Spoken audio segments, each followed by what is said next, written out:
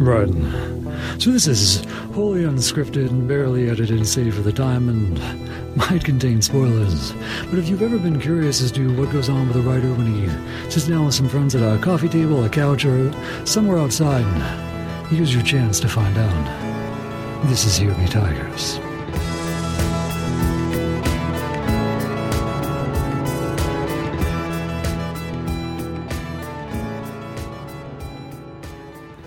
True to form, in an episode about where to begin things, we went off on a tangent or two first. So, for your benefit, we're going to begin this one in media res. We did touch upon, I think, both the initial idea that led to this conversation we're in now, and hopefully I'll introduce you at some point, although by now I think people are familiar enough with you, being on this podcast, to know who you are. So we may just save that for later. We started this conversation, although you wouldn't know it because I pressed the record button too late, talking about where to begin the story, or where to begin the scene, or where to begin so that you, the audience, care, or have a reason to feel involved or engaged in the characters and their narrative. And there is a great... Not that writing has many rules per se, because a great portion of writing is breaking the rules that were established or the norms that we've become acclimated to. But this is, I would say, a good rule to follow in the general sense, passed down to me through my earliest writing teacher, Jason Ockert, who studied with George Sandro and Junot Diaz, and Diaz particularly was fond of asking this damnable question whenever someone handed a story in. And sometimes that would be the only piece of feedback he gave Jason, which was, why now? Jason's interpretation of this was that every story begins with the disruption of ritual, of the usual, of the norm. Hence the why now is the break, the change, the difference. And the question asked is something that should lead you to what has destroyed, what has been destroyed, what has broken down, what has changed, what has led things to a point where they inevitably must now be different. Why are people acting where they didn't before? Because obviously this is the part we're interested in. And of course this is partly within a field of storytelling where you don't begin purely in the earliest moment chronologically. You begin in the moment that is most engrossing. And specifically to the characters that you are focused on. Because oftentimes the overriding what's going on in the background could be happening and would continue happening, or continue moving towards whatever it was going to move towards, with, not with or without the characters, but it had a direction it was going. Right, and to actually touch upon our Western discussion we had briefly, and when I get Bill on, we'll dig more into this, the idea of in media res, of starting in the moment of action, in the moment of things occurring in the space, and going right then and there, so that you, the audience, are turning the next page, or giving another minute of your time to go, okay, what is pulling me into this story? Or I will suspend my disbelief of what is occurring, regardless of how fantastic or bizarre, or how many porgs on screen there are. And it's in bringing up Star Wars, this was one of the ones I was going to. This started not with the question of why now. That's where we got to. This entire thing started actually early on. Oh, before we get further, my name is David Herman of the Brothers Herman. You can check out our podcasts at The Geekly Oddcast and Otter Worlds. And hope you enjoy. So the discussion we were having that led to this was the discussion of those little moments that tell you something. Mm-hmm. But of course, how do you tell which ones are the important and which ones are superfluous and you want to get rid of? And I think we centered in on, the ones that are important are the ones that are telling you a bit of why now, what has changed, and all of that. And it started with a conversation about Star Wars, and it's interesting because that why now thing happens on two different levels. Okay. With Star Wars. The first one being, if you're focused on Luke and on Han and Obi-Wan and all of that, the why now is literally because the droids just came into their life. That was the breaking up of the status quo. Mm-hmm. That had that space battle. It finally hit them and pushed them out of their boundaries. So there's your why now for them. As for why now, as far as the rest, why now? Why did that space battle occur? Why... why is...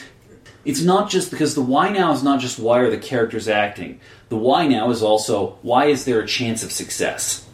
Why is there the Empire? Why is there the revolution against it? What has led to them being so desperate that all they have is this opportunity to fire off a couple droids? And right, and everything actually centers on the Death Star. I realized after looking at all these little changes that all of these little things, like there's these great comments like, hey, we just disbanded the Senate. Was it disbanded or dissolved? Either way, I mean... Well, I like the idea of dissolved because they could mean literally dissolved. I think they did say dissolved. Okay. But just the fact that they dissolved the Senate isn't the why now. Well, why is the space battle happening now? It's actually the other way around. It's because the Death Star was finally ready that they could take that step to dissolve the last remnants of the Republic. We no longer need the pretense that we are a republic. We no longer need the pretense that we're the same thing you've been living in all along. Even as things have been changing and going downhill, and yeah, we're calling ourselves an empire now, but no, it's... The veil's been lifted. The veil's been lifted. That's also why the rebellion... It's why all of a sudden... See, we're on a diplomatic mission to Alderaan. That's what Leia said. And Darth Vader, says, who cares? Actually, that's when they say that the Senate's been disbanded. Yes. Because you can't appeal to them anymore. The kid gloves are off. We can now go after the rebellion, like, full bore.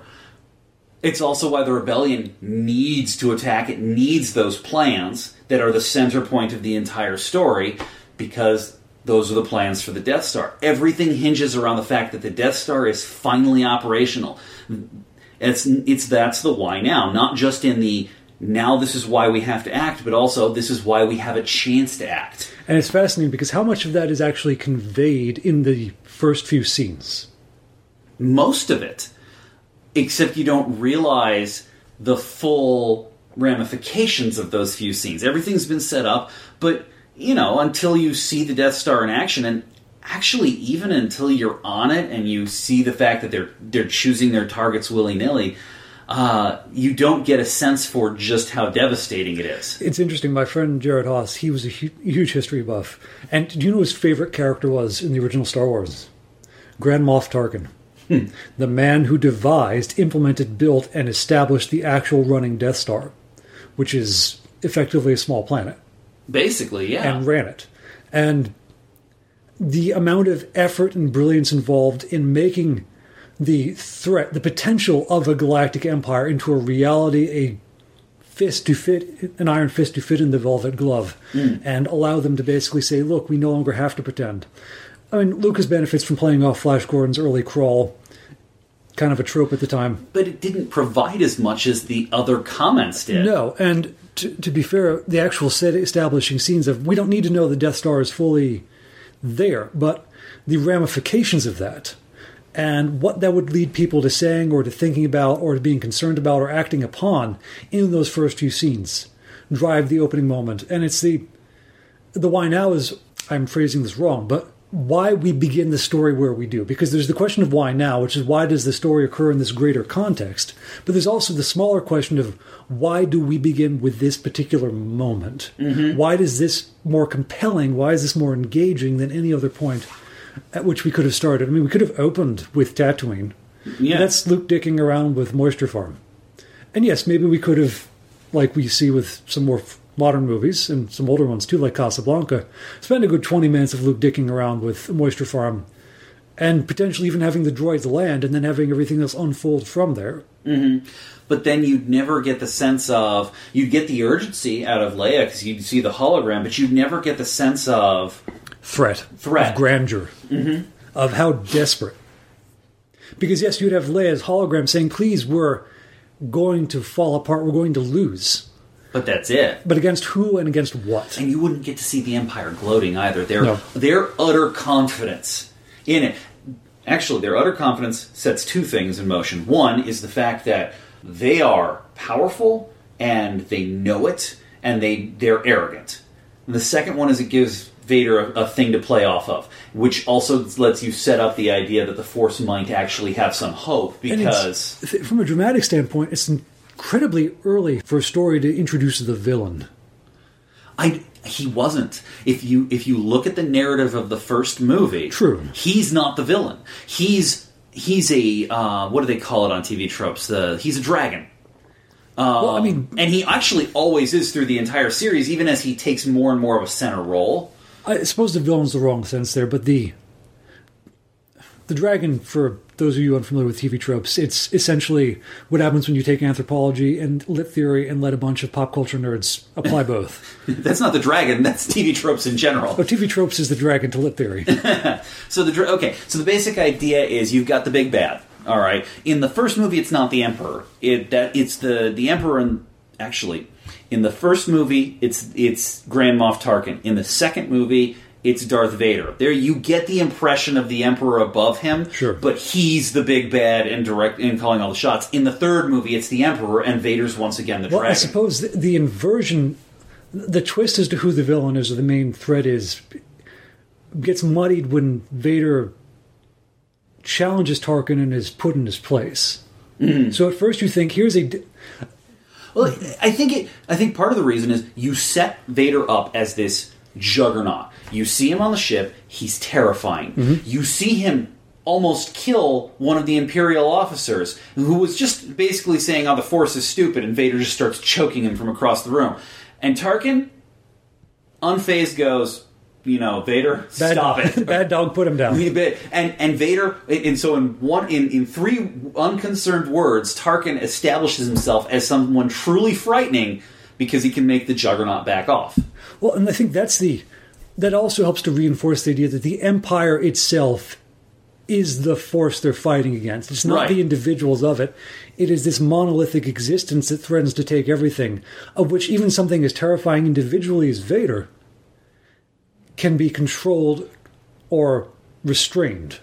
And that's, I think, one of the things, the later two movies get too focused on Vader and the Emperor in that sense, so you're fighting them, you're not fighting. To be fair, that's a fair thing to happen later on in the story. That's an interesting part of the writing process, too, because he didn't establish Vader as Luke's father until deep into Empire Strikes Back. Although, ironically, Vader is Dutch for father. But that was probably a coincidence. Yes. He wanted the archetype of Dark Father, and of course, true to Lucas's nomenclature. Well, I think one of the reasons that he was called that is because he was the one who murdered Luke's father, yeah, and that would be a reasonable. I killed your father was supposed to be, and in an allegorical sense, yes, he still remains true to that. Mm-hmm. The other thing to keep in mind, particularly with the Star Wars example, and I don't want to belabor it, although it is large and well known, is that Lucas wrote it with Campbell's Hero of a Thousand Faces in mind. And that lays out a fairly well, particularly in films, established method for how to tell the story. Well, but again, that sets up the why now for Luke. Mm-hmm. It doesn't set up the why now for the Empire. That he did on his own. Yes. If you go to, let's say, Final Fantasy VI, right? You get it. You get an instance which is where in some ways, or in many ways, analogous to Star Wars. But you get only one of them and not the other. Sure. So you open up. Well, the why now? Why is your first character starting now? She's just been freed from like a mind control device. It's the first chance she's had to act in however long, and that's the why now for her. And that's and that even sets up a little bit of the why now for the rest of the characters because she can use magic and they had never seen that before. It was considered a dead thing of the past, right? And so they're like, "Whoa, you might actually be able to help us turn the tide," and that's great. That sets up for your very first set of characters, the why now. But the why now for the Empire, it's been in the process of of enacting this plan, and it's continuing the process of enacting this plan, and there's no specific moment why the things are happening now. There's no specific reason why they're happening now as opposed to 6 months ago or a year ago. Again, there's a reason why they're attacking the town they're attacking, because this thing called an Esper has just been uncovered. But why that's of interest to them, or why it's so necessary for them to acquire it. Right. Everything that they do, they end up not getting it. So their plan isn't stopped by not getting it. Oddly enough, I would argue, and it's funny, so Terra is the character, arguably for those of you who haven't played, whose arc dictates the nature of the first half of the game. Mm. It's her foil in many senses, Celes, who is someone who is artificially given the ability to do the same thing with magic, is technically or arguably the viewpoint character of the second half. And I would argue Celes' beginning narrative to that half is more internally focused, but also the thing that drives her to leave the point of stasis she's in and also provides a why now for the rest of the story, because Kefka is, by that point, what he is. Right, He's so not doing anything. To give the audience context, the fellow who is definitely at this point the villain has more or less ruined the world, and you are all survivors and the remnants thereof. Celes is living on an island with her foster father, Cid, and she is content to stay there and spend the rest of her days together with a man who raised her from what we presume is childhood, even though he made her, to a certain degree, the monster she is. Cid quickly catches ill, though, and you as the player are given the opportunity to find fish for him to eat. The game does not tell you which ones to get or which ones are best for Cid, so in an early example of character and player agency affecting a portion of the story's outcome, you can accidentally kill him. At which point, and this is one of the darkest moments in all of Final Fantasy, your character will try to commit suicide and fail, but try. And it's only because she fails that the rest of the story happened. I actually forget, because the first time I played, I went after the slow-moving fish because they were... this is the evil part. There were two kinds of fish, the slow and the fast-moving, and it was easier to catch the slow-moving, which are, of course, the sick ones. You give him enough of those, he dies, you jump off the fish and attempted suicide. I don't remember what happens if you save him. Oh, he wakes back up. So the thing is, when you... Both paths sort of lead to the same place. Of course. Which is there's a hidden raft in, a hidden room. If you manage to get him to survive, he'll just show you where the room is and say, you gotta go, I'll be fine here. If he dies, you end up, after failing to commit suicide, you end up finding a note from him, convincing you not to try again. Which is even darker, because he presumed you would. Yeah. Or he probably just says, don't end it all, and you're like, oh, okay. What's very interesting is, psychologically, the main bad guy is a outright nihilist who derives pleasure from the suffering of others. No, he starts out as someone who derives pleasure from the suffering of others. Let's be honest, the main villain's a clown. That's the real problem. No. I mean, by the time the second half of the stories happen, he's degenerated into outright nihilism. He wants the world to end, but it's not enough that it ends. It has to end in despair. Since everybody's kind of giving up in the world and struggling to survive, but mostly not doing anything. They're mostly like, oh god, this sucks. He's pretty much content. Until your characters come in going, okay, there's got to be something better, and trying to break up the status quo. The main motivation for the villain is the fact that the characters aren't giving up. So in that particular sense, in the second half of the game, the why now is entirely the fact that you've decided to live. And he can't stand that, and you're not giving up. And it's the why for both. What's interesting, particularly for an early series, this is 19... let's see. I think it was 1994? Yeah. So the series is now officially 30 plus years old. And this is still fairly early on. It was number 3 when it initially came out in the States, and 6 according to the full chronology of them. Eventually the rest were ported over, but that's boring news, and you can hear about it on the Geekly Oddcast when we go into too much depth. It's a game at a time, with the rest of his brothers and other guests who love them, as do I. But it was one of the earliest games where, yes, even though you could rally the troops, gather all your friends, your acquaintances, you could neglect to save a number of them and leave them to wallow or die in despair while you go on your final confrontation. And most of them were. If I'm going through Celes, Sabin, Edgar, and Edgar had not given up. Because you find Sabin, he's trying to hold up a burning building so other people can escape. He had not given up. Right. But, okay, Strago had basically joined a cult. Gal had gone back to his... Strago joined the Happy Cult, the Happy Blue People cult. Yeah. Gal had gone back to the monsters that raised him. Terra had found one village and was protecting a small group of children, and that was it. And she wasn't even that good at it. They were basically just hiding. I mean, a lot of them had either... Kyan was writing love letters to a woman whose fiancé had died as the fiancé. Yeah, and he was basically... So some of them were trying to keep hope alive, but they were trying to do so in intensely small ways. Actually, Literally only the four that, actually, yeah, other than Celeste, Edgar, and Setzer, none of them were trying to do anything. Come to think of it, you as Celeste through the second half of the story are the one who leads them on those journeys of, again, becoming the hero. Right.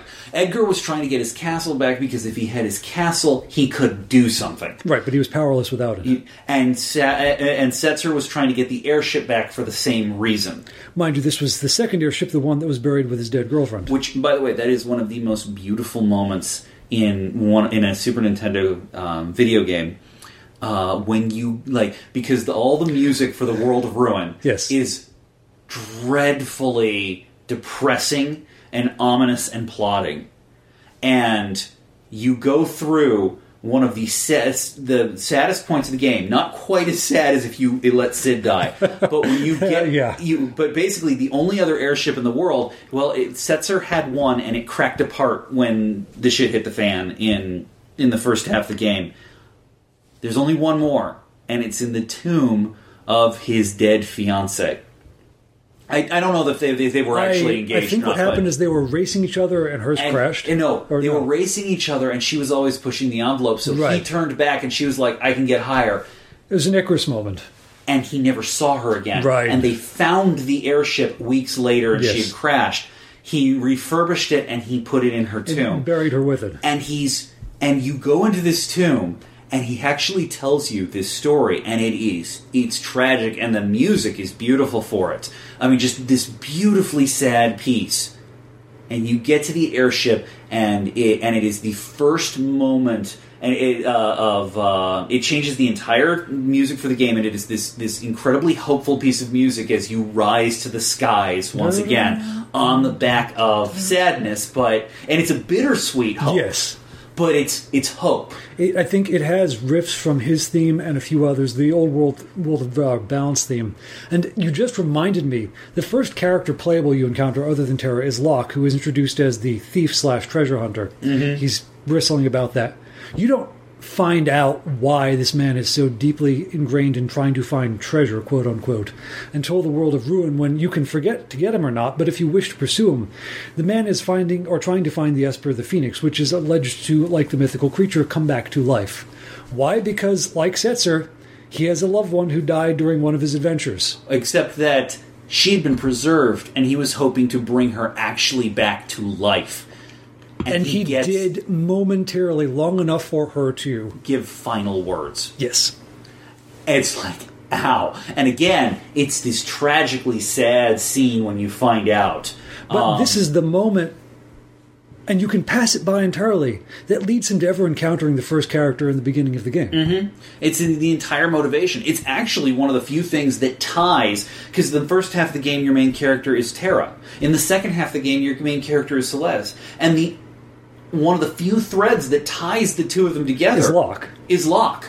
Not Celeste is more of his love interest than Terra, or at least you think that's the case until you realize neither one was. They're proxies for Rachel. Exactly. I think Rachel's her name. Maybe at the end of the game, he's actually starting to realize that he has feelings for Celeste. Yeah, exactly. Everything else, it was you thought you knew who he was, and he wasn't that at all.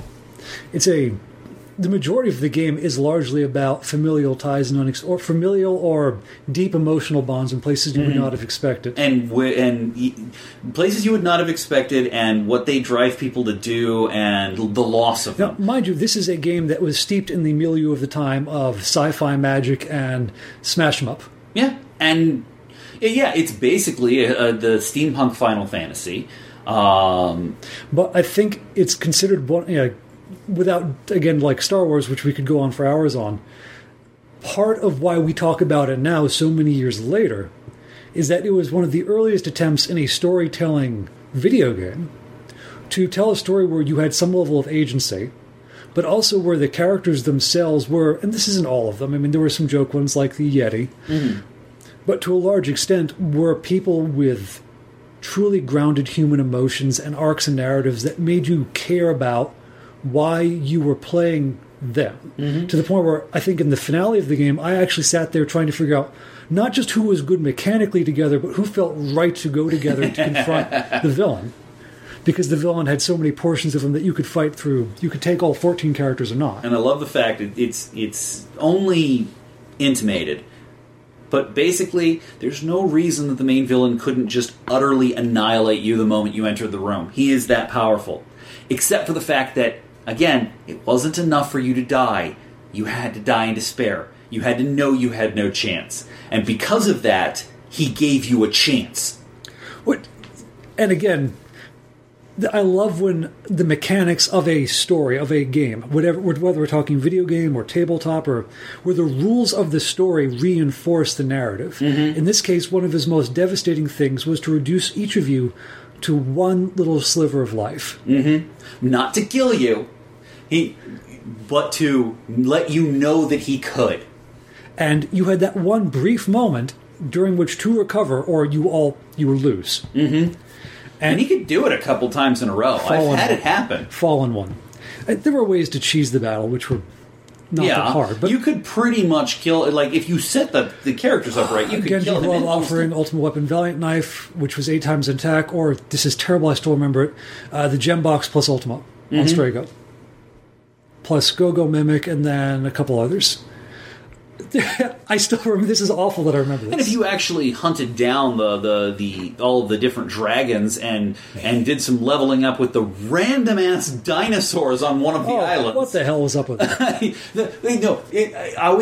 Everyone thought it was a plot point. It's one guy says this one thing about, hey, there's this really powerful dragon on this one island. He's wrong. It's not a dragon. It's a bunch of dinosaurs. Yes, there's the dinosaur island.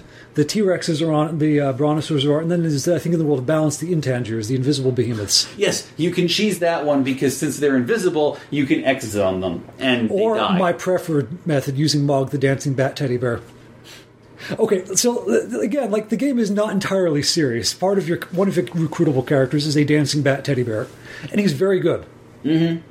He's not a deep character until you discover in the world of Ruin, like everyone else he suffered, his entire race is dead. Mm-hmm.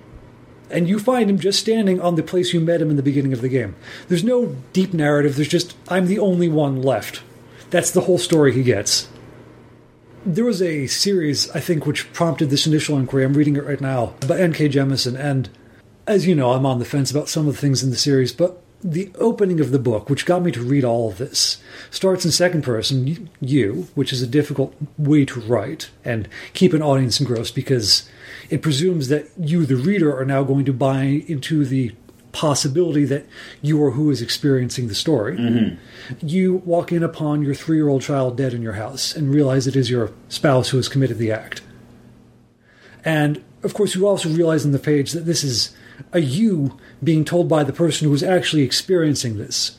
Why she's using the you isn't clear per se in that moment. I presume that it was someone disassociating from her experience and narrating it to. Because as she does in the next few pages, walk through the stages or the initial moments of grief of trying to just continue breathing and being long enough to figure out what to next do. Mm-hmm.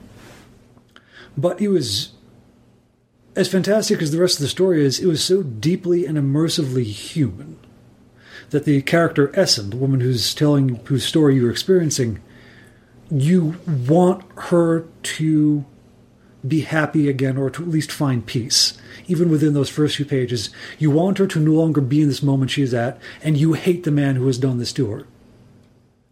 And eventually you meet Jija and her surviving child Nasen and their character arcs as they evolve later on. But it was a wonderful example of not just the why now, what motivates a person, because Essen's initial, immediate motive is, after she gets through the grieving, the doctor pulls out of the room, I'm going to kill him. And that's most of what drives her through the apocalypse she's living through, a literal apocalypse of volcanoes, etc., ash falling from the sky. She wants to live long enough to murder her husband and find her daughter if she's still alive.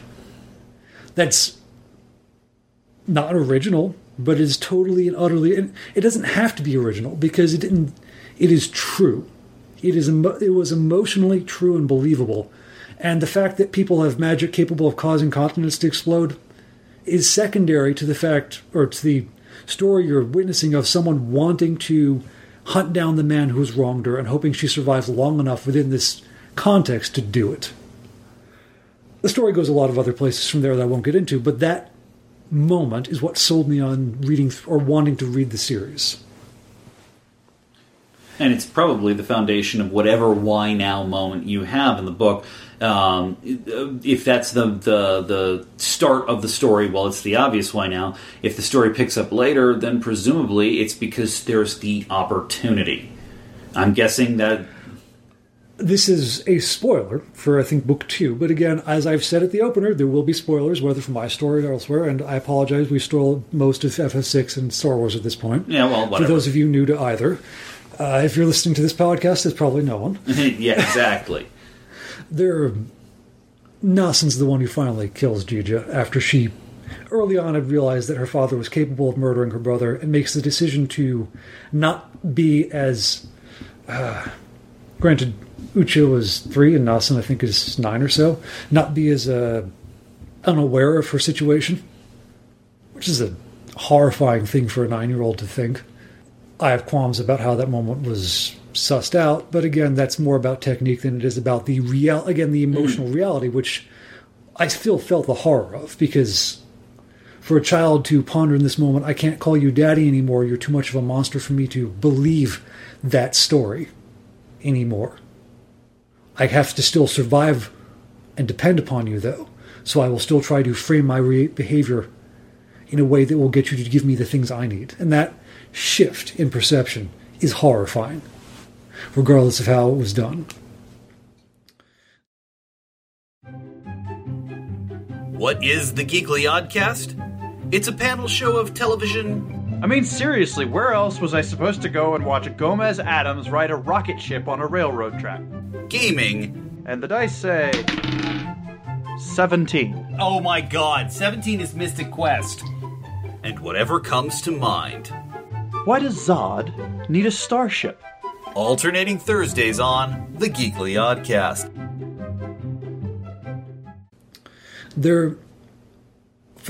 I know we talked about Star Wars and Final Fantasy VI, but from film, video games, any stories you've experienced, what are the most memorable beginnings for you, or the ones you've found yourself struggling with? Terranigma has one of my favorite beginnings, less because of the why now moment. Actually, the more I think about it, Terranigma has no good why now moment. In fact, it seems to. Yes. It seems to until you realize your character was manipulated into everything.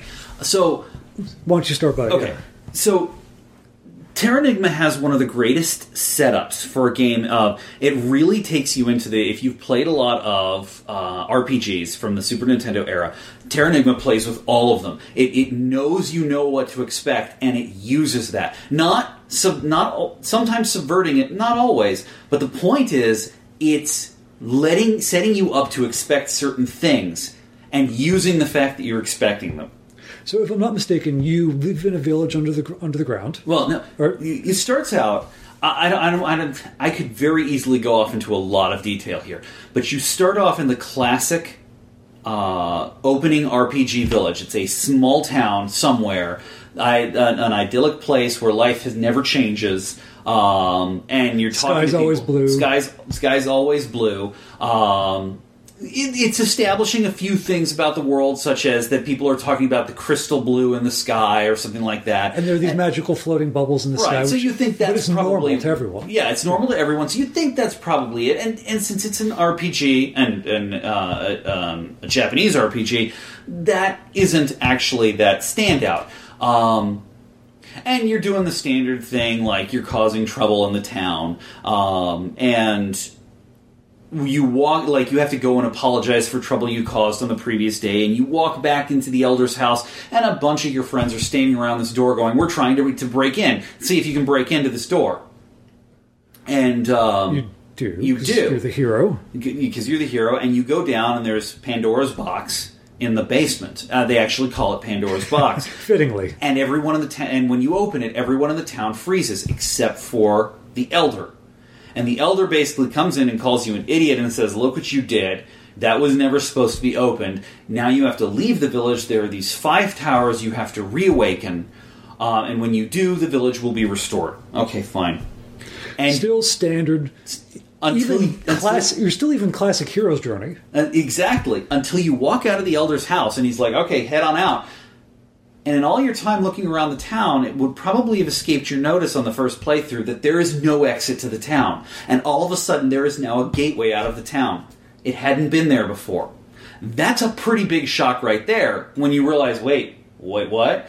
And when you walk out of the town, you realize you are not in some random town on the surface of the earth. You are underground. You are underground on the inside surface of the earth, as if the earth was like a hollow earth, with this big blue, like, sun or core at the top, which is the crystal blue they were talking about, which now makes no sense that because they were saying stuff like, I can see hopes and dreams reflected in the crystal blue. Like, I'm actually seeing visions. You know. And every time you go to one of these towers and awaken it, you awaken one of the continents on the surface of the earth. I believe the phrase is, congratulations, you've resurrected North America. Yeah. And now the thing is, that sounds like a why now moment, except that what you later find out in the game is that this village was the last pocket of life on the earth. And for the most part, the Elder was in complete control of what went on. The people didn't really have a lot of free will. It's an open question, in fact.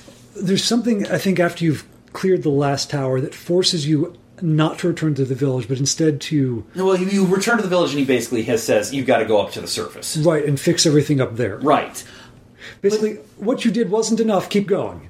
Basically, you find out later on that you were forced into opening that door. You didn't realize it at the time. You thought you were just being a troublemaker, ha ha ha. But most of the townsfolk weren't really in control of themselves. Only a few were. And it's actually an open question if the town had even existed the day before, or if it was in some sort of suspended animation. But if this again, was the only day. You, the player, can't make the game happen without opening the door. No, you can't. And at the same time, if that town had existed for time immemorial, or it had been being held in stasis for time immemorial, there's no why now moment. It's just whatever brought it out, and because I don't want to give it away, chose to bring it out at that moment, and everything proceeds from that point forward. And you can say that trigger point is the why now, but at the same time, there's no reason to bring it about. To be fair, the game point. does play deeply with the idea of predestination. Oh, very much and so. What it means to be a hero. And the hero to whom. Exactly. It very much does.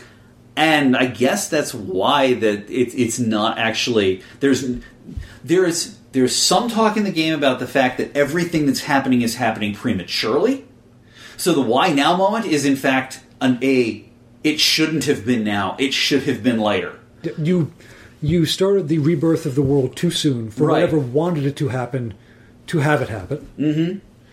It's a fun, twisted game that's not necessarily that easy to figure out what's going on, partially because the translation... And it plays like a Zelda game, which is, I think, part of what makes it's an action, which I think, so for those of you who've played Zelda or Secret of Mana or Evermore, which is the less beloved sequel, quote-unquote, we're, as you can tell, big fans of storytelling games. Yeah. I think partly because it's a lot of what we do in both our work and our pastime. Mm-hmm. Is there anything from... I mean, I can think of... Well, I'll bounce out a couple. So I know a couple of these you haven't played. Okay. Really, to an extent. So tell me at any given point if you don't want to know more. I mean, as long as you stick to the opening, it shouldn't be too much of a problem. Again, since we're talking about where to begin. Mm-hmm. So I probably went in further into the game than I should have with Terranigma, but you've played. That's okay. So. I'm fairly sure Angry Nerds are ready to hunt you down as we speak. I actually worked very hard to not give anything away further than Act 2. Other than a couple of offhand comments that say that the stuff was happening early, and because of the nature of Terranigma, it's actually hard to tell if they're right or not. True. So I'm playing Nier Automata, which is a kind of halfway between a remake and a love letter to earlier versions of a similar story that the game developers have written. You also don't need to have played any of those games to actually understand what's going on. More or less, you play androids. Robots have taken over the Earth. Humans want you to get rid of the robots so that they can leave the moon and come back to Earth. Again, not, I would say, classic hero's journey, but pretty cut and dry. The game starts with you playing 2B, the female android, whose job is to go murder robots, landing on a factory. Well, going toward a factory, you get shot down, you land on the factory, you fight your way through it, and your job is to go hunt down the biggest robot there who's causing a ruckus. Fairly standard, fairly action-oriented. If you played any type of fighting or shooting game that has a somewhat of a story, and you figure, okay, this is basically going to be running through a series of bigger beat-em-ups, bigger beat this up, get bigger sword, bigger, in this case, more chips to plug into your android body, and beat the foozle, win the day. A lot of the stories you don't tend to care much about the avatar you're running through with, the representative of you. It's either completely null and void as a character so you can project yourself as the player and your personality onto the body you're wandering through the story in, or it's at most a emoji-spouting vessel that reacts to things in a nominal way. Very quickly on, though, you are joined up by a scout, 9S, who is chatty, overly so. You scold him on it, and he immediately starts asking all the questions that you, the player, would want to know. For instance, as you're beating robots, they don't talk at first. And then as you get further on, they start screaming, ow, ow, ow, kill, kill, kill, and other random nonsense. Then there's the loudspeakers going on about workers assembling. And he says, oh, that's just, obviously this is post-apocalyptic. They're inhabiting I think it's Hawaii, man is left behind. It's an awful fight. You're basically the only person who survived a, I think, 12-person mission. And you have to destroy everything. It's, even on easy difficulty, it can be rather hard to get through. To the point where when you finally get through to fight the Goliath, it is many times your size with giant buzzsaw arms, fires missiles and other things. If you've ever played the old-fashioned screen-scrolling shoot-'em-up games, top-downs, it's like that in the amount of stuff covering your screen. I was almost ready to go, yeah, I'm kind of done. But the battle gets more desperate. 9S dodges through. He loses the glider you're on to save you. He gets smashed half to bits landing on there, and he's trying to desperately hack the thing you're fighting on to break it down enough for you to destroy it. You finally manage to succeed. And at this point, he's been saying, the conversation's gone to the point of, well, do you think they have feelings or not? And he's going, no, they don't. They're just prattling on because his job is to study machines. Although he doesn't really know what he's talking about either. You then try climbing onto this thing you shut down long enough to rescue him. Because again, your androids, the body is only so necessary. As long as your self has been sent back up through a link, they can just put that data into a new body. Classic transhumanism. Mm-hmm. You are willing to sacrifice or, to a certain extent, destroy the body you're in because it's not you anymore. So it makes it interesting that she tries so hard to recover the physical him. And she immediately starts trying to apply repairing things to repair him with, to patch him with. The pod says he's too damaged because you have these little robot pods helping you out. He gives you control of the glider to finally take out the boss. You do that, you land back down on it, and you try to request your command to send down a satellite blast, basically to just wipe out everything. And 3 more of the Goliaths emerge from the water. And you're realizing you lost. This is a no-win situation. You start asking, well, wait, did you make sure to back us up? And he said, don't worry, I got you up there. And she says, but what about you? Or something to that effect. He says, there wasn't enough time. We have to do this now. And so they make the request to initiate the black box sequence, which is basically a nuclear reaction. And right as they click them together, he goes, it was an honor to serve with you. And she goes, you too. That's the end of the demo, or the prologue. And this is only a minor spoiler, so I'll give it to you if you don't mind. Okay. You get back to the bunker, which is in space. It's an orbital station. You're recovering. And he comes in to greet you. And goes through the whole initial greeting all over again. Oh. I may have slipped up there. I think that's where you find out from the others that there wasn't enough time to back him up. So all of that bonding you've done, and I only tangentially talked about it, but there's constant chatter from his part of trying to be friendly because most of his life is spent solo. So to actually have someone like him to do this trekking around the world full of monsters and ask the questions that you as the player want to know of why is this happening, how long has this been going on, And he doesn't change. Throughout the entirety of the story from there on, he is always the one pushing to find out more and more, even when you encounter robots who are passive. Or there's one where you get to rescue a daughter robot or sister robot, and she asks stupid questions like, what is the wind? Or what is this? And he starts going on about, well, it's force applied to da-da-da. And out of the blue, she goes, can you two make babies? And he starts, I don't know. And you start to realize how little these human-like beings have been given to accomplish what the humans want them to do. You start to identify more with them than the humans who never are seen. But that moment, that deeply, right at the moment of self-sacrifice, where you understand that he was willing to destroy everything they had acquired to still accomplish the mission, and her acknowledgement of that, and I think they cut to just her standing there, realizing that and clenching her fist. And you start to wonder, wait, why was she so resistant to bonding with him? Has this happened before? How many times? Because again, transhumanism, the body is impermanent. Mm-hmm. And they don't need all of the self, just the important parts, the one that remembers the objectives, the orders, the commands, the things to do and not do, the questions not to ask. And maybe it's better if they forgot the things they learned that time. It's not for nothing that as you play it, you discover a lot of the side monsters you fight are named Sartre and Kierkegaard and Engels.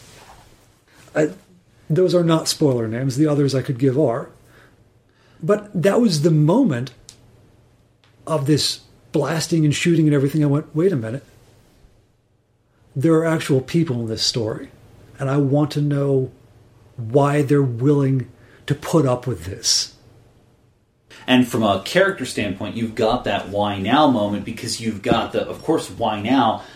This is a golden opportunity that stresses these specific character aspects, these characters in these particular ways to ask these questions. You put them in the moment of action where they don't have time to get the answers, but they still need to know something. But it's the moment that relationship was severed, but only from one side. Yes. And so there's your why now. Because when the relationship builds again, that attachment is so much deeper. And there is one line I could say which spoils the ending of the first arc entirely in some ways. Say, let's not do that. But when it came around, I went, oh, damn. Because it went back to those earliest questions I had of how long has this been going on? This isn't the kind of game I usually play because the mechanics of it tend to annoy me. The things like I'm going to wreck my fingers. So yeah, I play on an easy, but I was willing to get over that apprehension to get to this answer. And the other one I'll give, which is, I realize we've been spending a lot of time on video games, but I think part of that gets to something generational too, which we can touch upon before we dive into, as I think our last section, challenges we've encountered in where to start stories. Mm-hmm. So, fuck it. We've done Final Fantasy before. I'll go whole hog. I've played 15. You're going to. I've told you the part of the opening that sold me on playing the game. Because, again, 30-year-old series, this is a franchise you either love or hate individual ones, and no one agrees on which. And it's very rare to meet an individual who loves all 15 of the main, much less the I don't know how many spin-offs. But, very simple narrative. You're a prince, you're about to get married, you're going on a road trip with your friends to where you and your wife are going to have your wedding. The car breaks down. It's your father's car. It's a beautiful piece of craftsmanship. Your hometown is known. So there's a point of pride here. You know, this is a gift from your dad. You were supposed to take better care of it. You're out of gas. It's broken down. And the first playable moment is you as the four characters pushing the damn car down the road to a gas station miles away, bickering and sniping and whining at each other. And since, from what I understand, the game is supposed to be about friendship. Yes. It's a huge chunk of the game. The thematic he establishes is brotherhood. Right. What are you willing to give up? So the why now is, why does it start there? Because this is a moment of just the four. And do you know, I think I've told you what they play right there as this is going on. It's Stand By Me. It's, a modernized version of it, but is that... Because they've got a car with a radio. It's not like the radio's dead. And I forget whether or not they turn on the radio to get that playing or it just happens. But it's this... It sounds so damn cheesy in the same sense that it sounds so trite, like the origins or the... When you break down to the components, the elements of the narrative. But the experience of it and the way they're bickering the back and forth feels so natural, and partly because you have to mechanically force the damn car forward as they're arguing about whose turn it is. There are other mechanics in the story, or in the play of it, such as the repeated motions and behaviors, the fidgeting in the cars, and I'm forgetting the... And Catherine Hales is a great book. It's old now, about transhumanism and posthumanism. There's a term to describe things that are made to look like older versions of themselves, only because we want to enjoy the feel of it. So, for instance, the old arcade app on the cell phone, or on the iPhone particularly, or the wooden veneer that was plastic, which I think an example she uses, in station wagons. Or the classic one, I remember James Burke pointing this out, whenever a new product comes out, when plastic phones first came out, they were made to look like the old wooden phones. And then when people could finally start taking advantage of what plastic could do, those plastic phones took on a certain quality that a lot of people who grew up in the 70s and 80s recognize. When cell phones started, they looked like phone receivers. And then, with the briefcase. Yeah. Oh, God. You spend a lot of this game driving around in the car. You eventually can get ways to not have to get gas and everything, but the characters fidget and squirm and tell the same jokes and do the same body gestures. And at first, on an intellectual level, this is all pre-programmed randomization. But it does a funny trick with your brain in addition to all the ways they interact in the story. And the realization I had is that, yes, they repeat behaviors, they tell the same jokes, they mock each other in the same ways. But if you've ever spent a lot of time around your friends, so do you. The same stories get told, the same jokes get told. That's part of the reaffirming of the relationship. And that they put so much bloody effort, even to the unfinished initial launch version, to those means by which to establish that bond. That I went, okay, I know this is going to be flawed. I've followed the development cycle, and I know they've announced they're spending 2 years finishing it now that it's public, which is insane, but c'est la vie. We'll get into that on the Geekly Oddcast episode. But I went, I don't care. If you do it right, it doesn't matter. I'll briefly mention this one, partly because a lot of people, if I were to go in depth in this, would immediately turn the podcast off because it's a love it or hate it thing. Well, actually, I won't even use that. I won't even use it as the sole example. The indie game market has been, moving forward, and you've got a lot of titles, things like. I guess one of the recent ones was Doki Doki Literature Club, but there was there was also Undertale. There was a lot of these others that are like. Graphically and in a lot of other ways, they're really nothing special. In fact, they're in many cases they're worse than nothing special. Or severely retro. And to the point that it almost seems like it would get in the way of the game, but the game works. In fact, often it works because of that. And I know a lot of people that can't play games with older graphics, and it's like, well, you're going to miss it. Yeah, I occasionally I'll try Undertale, but visually that is sometimes an impediment to me. Mm-hmm. Because I am an auditory and visual person, so I identify with a lot of what's conveyed. But that probably wouldn't be an issue for you in the case of Undertale, because while graphically it looks like an old school game, they put an enormous amount of work into the sprites. Right, which makes a huge difference. Mm-hmm. But even so, there's a bunch of games I've played where it's. Dwarf Fortress can be an amazing game, and its graphics are terrible. You don't have to play Dwarf Fortress. Just look at the stories of people's experiences. No, you never get a good why now. It's just whenever you happen to start playing. No, Boat Murder is a good example. I know. Actually, one I wanted to point out that's interesting is one where the why now moment sort of fails, and that's the Mass Effect series. I was going to ask you about that. Because you've got a clear why now for your character in Mass Effect 1 and Mass Effect 2 and Mass Effect 3, but we're not going to talk... So just for readers or players, audience who haven't experienced this, how would you describe Mass Effect? Space opera, or I would say in a large chunk it's space opera that moves more and more towards military sci-fi as the story goes on. Probably kind of a hybrid between, say, Galactica and Star Trek. Yeah, I would say that's actually a pretty good one. Yeah. Okay. In Mass Effect 1, the why now for your character is you get made a Spectre, which is someone who basically has an unlimited amount of ability to go around the galaxy investigating issues. That's the why now. That's why it's opened up for your character. In the second one... But you're the first human to be made that. But as far as the overall plot of the game... That's not deeply relevant, no. It's not very relevant at all. They try to tie it in a little bit more in Mass Effect 2, that in one sense. In Mass Effect 2... the why now for your character is you were dead for 2 years and you've been resuscitated, and that's got better. Yeah, as it turns out, that the mission that you're sent on afterwards just happens to be the mission in front of you. You weren't resuscitated for it. At least I don't think you were. There is some indications in Mass Effect 2 that the reason. So there's this. So these are the reasons for your characters.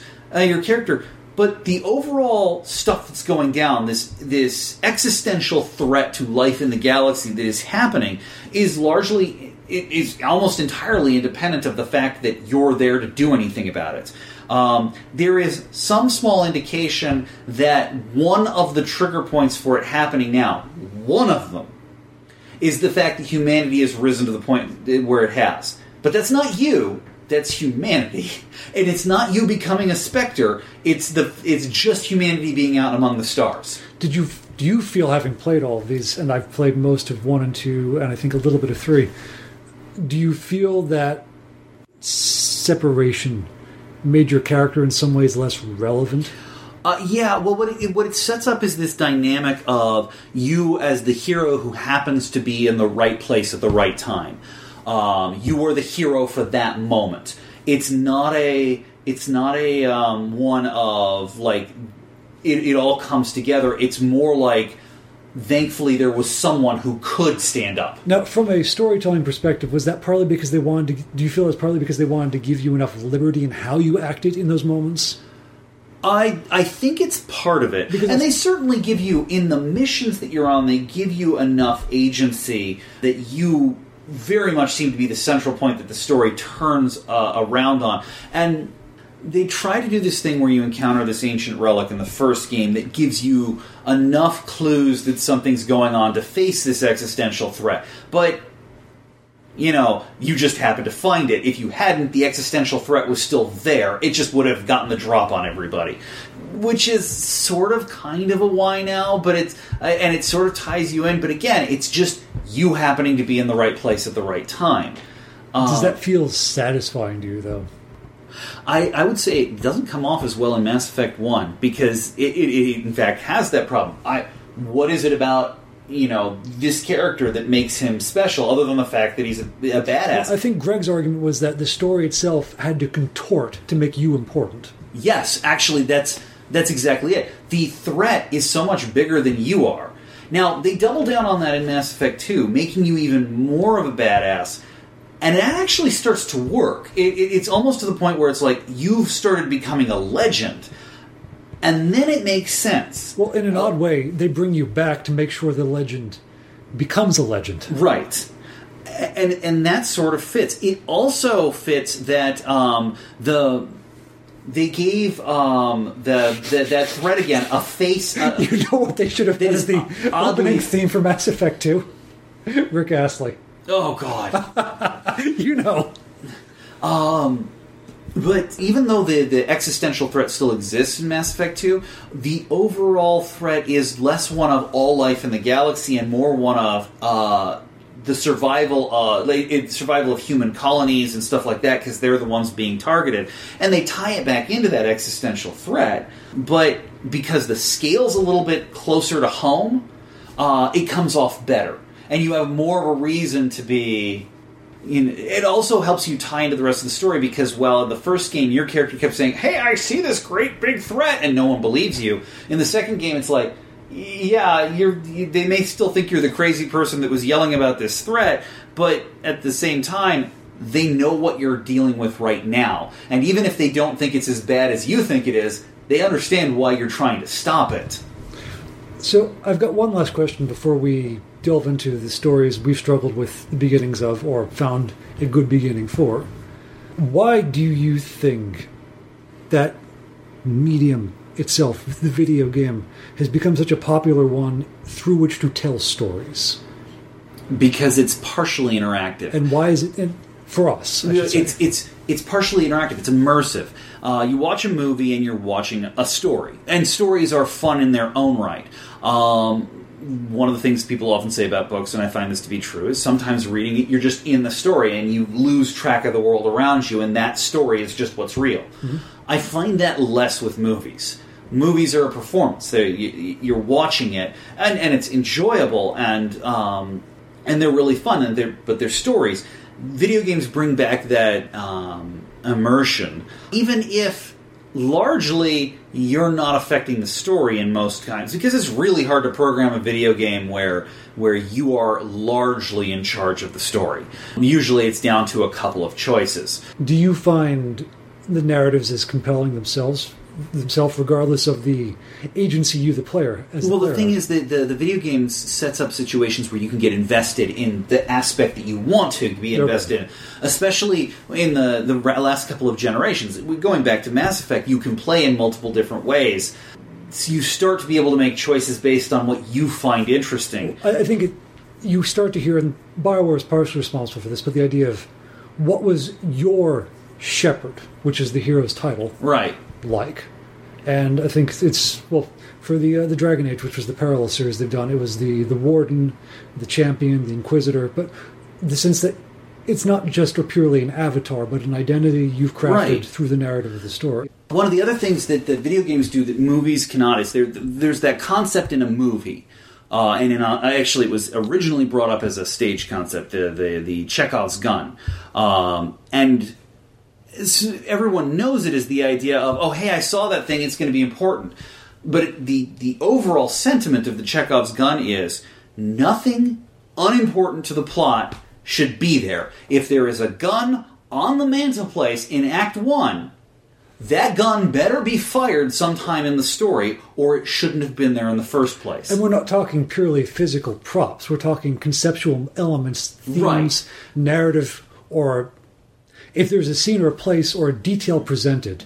And sometimes that, like, the stuff you see is literally just to set the stage, but any detail that stands out beyond that must be important, or you're just...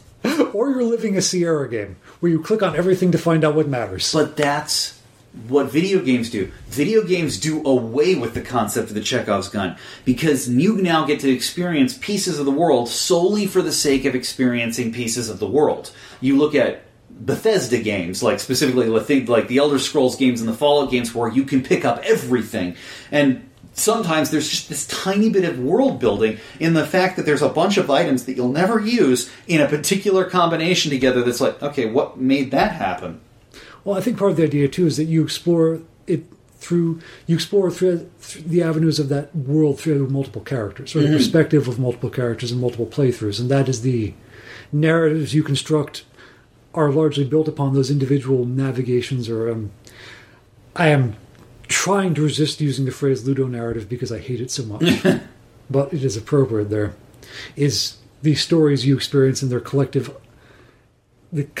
gathering of such. It becomes your understanding of the world of Skyrim, or etc. And video games also have a different path they take you through introducing the concepts of the world to. When a book is doing it, right, it's trying to get you up to speed enough on the nature of, let's call it the world, but if it was like a fiction book, it's world in a different... I think this touches upon a thing which transitions well into our next point, too.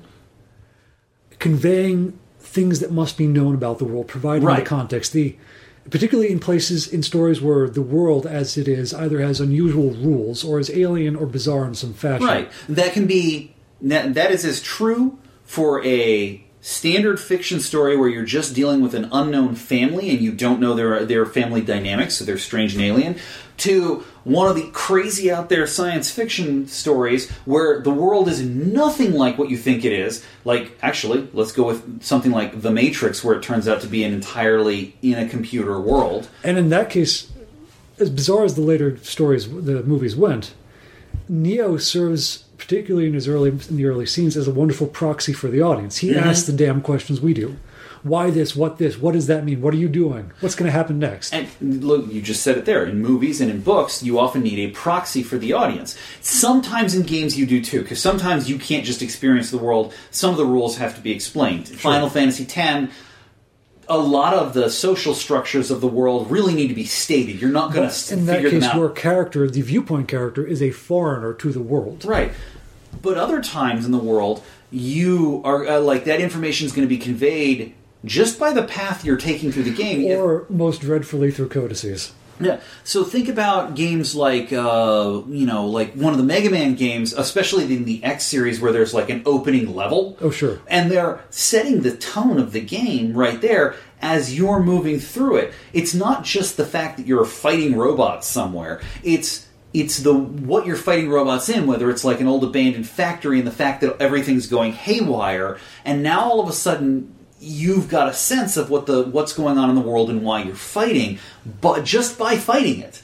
You're not dwelling on a point, you're not explaining what the character knows or seeing them react to stuff, it's you reacting to it. So it's a different way of conveying that information. If you were going to do it in book form, you'd have to personalize the main character, go into their thought processes. And that becomes a question of what form of narrative? First, second, third, right. Omniscient or not? Do you alternate characters? How do you convey the information? Is it through characters' knowledge pre-existing, or as they learn through acting or exploring the world? Do they have unique senses or abilities by which to convey or learn about the world that you wouldn't normally, which can be either a trap for the writer or not? If a character has senses that readers normally don't, and they don't use those to tell you about the world in ways that they would know, the reader's going to wonder why. The inverse, though, and still one of my favorite storytelling games to date, which you have yet to play, is the original Planescape Torment, because again, we're talking about where the story begins. You wake up in a morgue, and you were dead, as a floating skull conveys to you when you try to figure out what is going on, and then tries to read to you the notes you have left to yourself tattooed on your back. So, this world is weird. You can die and come back. There are things on your back you have left as notes to yourself, and the talking skull hesitates at one of them. Can you guess which one that is? I think you've told me before, it's don't trust the talking skull. Correct. As you may have noticed, we have yet to touch upon how some of this works in practice, particularly with our own stories and games. Fortunately, there's always a part 2. If you enjoy the show, you can leave a review on Google Play, iTunes, Stitcher, or your favorite podcasting app, or you can show your support on Patreon. That's www.patreon.com/Jarod, Jarod Surf. And of course, if there's a story you want to share, or something that's inspired you, you're welcome to tag us online at #UBTigers. Hope to see you all next time.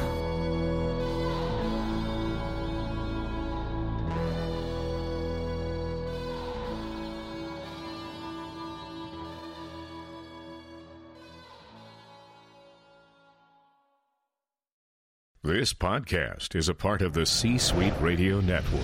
For more top business podcasts, visit c-suiteradio.com.